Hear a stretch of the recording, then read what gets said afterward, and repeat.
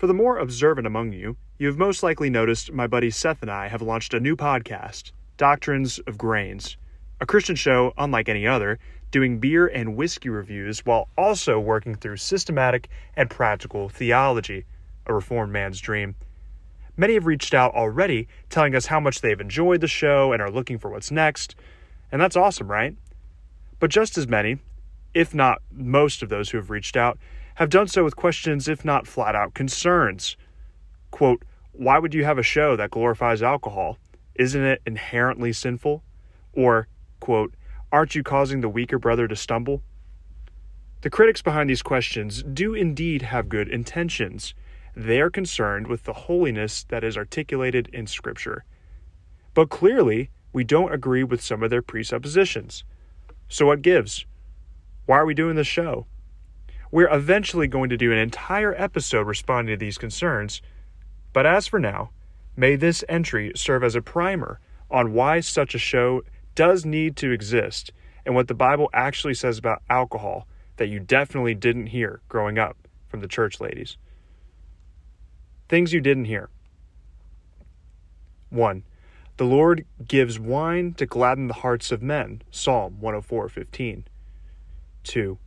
Go thy way, eat thy bread with joy, and drink thy wine with a merry heart, for God now accepteth thy works, Ecclesiastes 9:7. 3. On this mountain the Lord of hosts will make for all peoples a feast of rich food, a feast of well-aged wine, of rich food full of marrow, of aged wine well refined, Isaiah 25:6. 4. Everyone that thirsteth, come ye to the waters, and he hath no money, come ye and buy, and eat. Yea, come buy wine and milk without money, and without price. 5. And I will bring again the captivity of my people of Israel, and they shall build the waste cities and inhabit them, and they shall plant vineyards and drink the wine thereof. They shall also make gardens and eat the fruit of them. Amos 9:14. I've got a good feeling that you were not exposed to these verses as frequently as a child as you may to those which rightfully condemn drunkenness. But here they are. Take a look. And this isn't all of them. The Scriptures explicitly associate alcohol to gladness, rest, glory, joy, and obedience. The Scriptures explicitly command alcohol to features in acts of worship from Old Testament to New Testament. The Scriptures explicitly promise alcohol among other covenantal blessings and those which prophesied the coming about of the Messiah in Messianic age. If you'd like a more exhaustive study of these truths, please see the articles cited below. But what about drunkenness? Drunkenness doesn't disqualify drinking any more than adultery would disqualify sex. This was Martin Luther's argument, saying, men can go wrong with wine and women. Shall we then prohibit and abolish women? The sun, the moon, and the stars have been worshipped.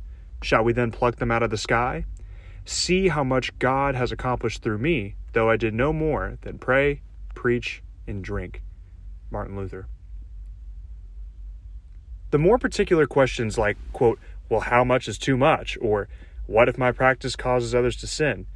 And others of the same accord are all justified in their concerns, but still rest upon an assumption that either undermines or denies the biblical fact that alcohol is a gift from God, which he has called good. The problem isn't that alcohol is not good, it's that we are not. Romans 3:11. These things we shall work out further below. Quick answers. Why are you doing a show that glorifies alcohol? Hopefully, we have demonstrated this easily enough. Scripture glorifies alcohol. It is not inherently sinful. It calls alcohol a gift from God. It ties such liquid glory to the Messianic age, the present kingdom of Christ, and the eschaton which awaits. Aren't you causing the weaker brother to stumble? This may be a more reasonable objection and one that should be carefully considered. We certainly do not wish to lead other brethren to sin, though of course we know ultimately individuals are responsible for themselves.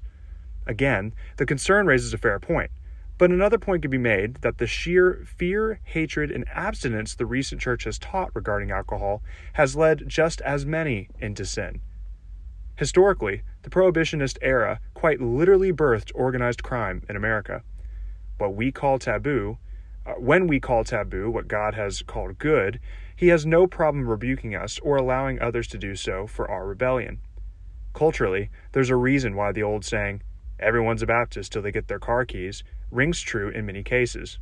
The last 2 decades in particular have shown forth generations which were not discipled on how to properly handle this gift from God. It was withheld from them, condemned before them, and in many cases identified as a manifestation of evil itself more times than not for them.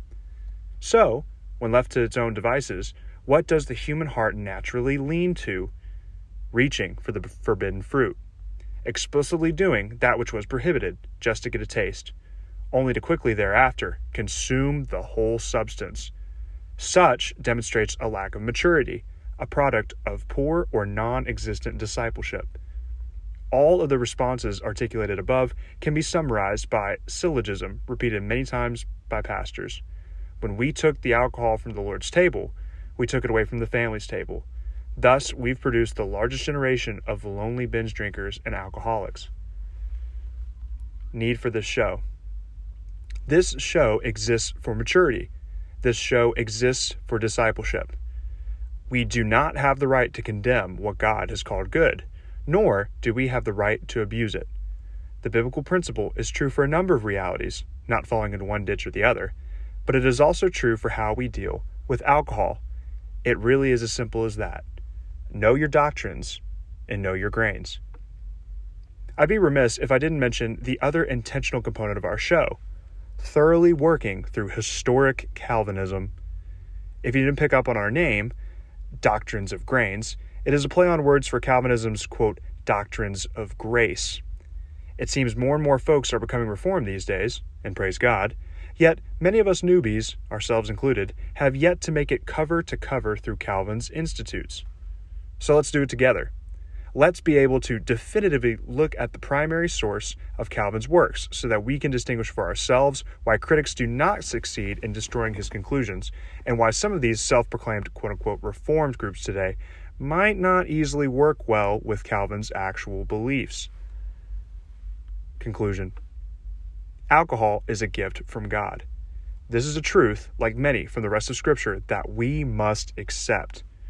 We are here at the Doctrines of Grains podcast to, Lord willing, edify the saints near and abroad concerning these matters, and others so that the church would, 1, mature in her worship and obedience unto the triune God, and 2, find that obedience renders the highest degree of safety and satisfaction for believers. For all things work toward their good for his glory. Romans 8:28. Our prayer is that, in the final analysis, you would know your doctrines and know your grains. Want to give us a chance? Give the show a listen? Click the link below or search for the Battle in the Bride podcast special episode. Additionally, check out the Instagram or YouTube pages titled Doctrines of Grains. Sin is dead, death is next, and Ave Christus Rex.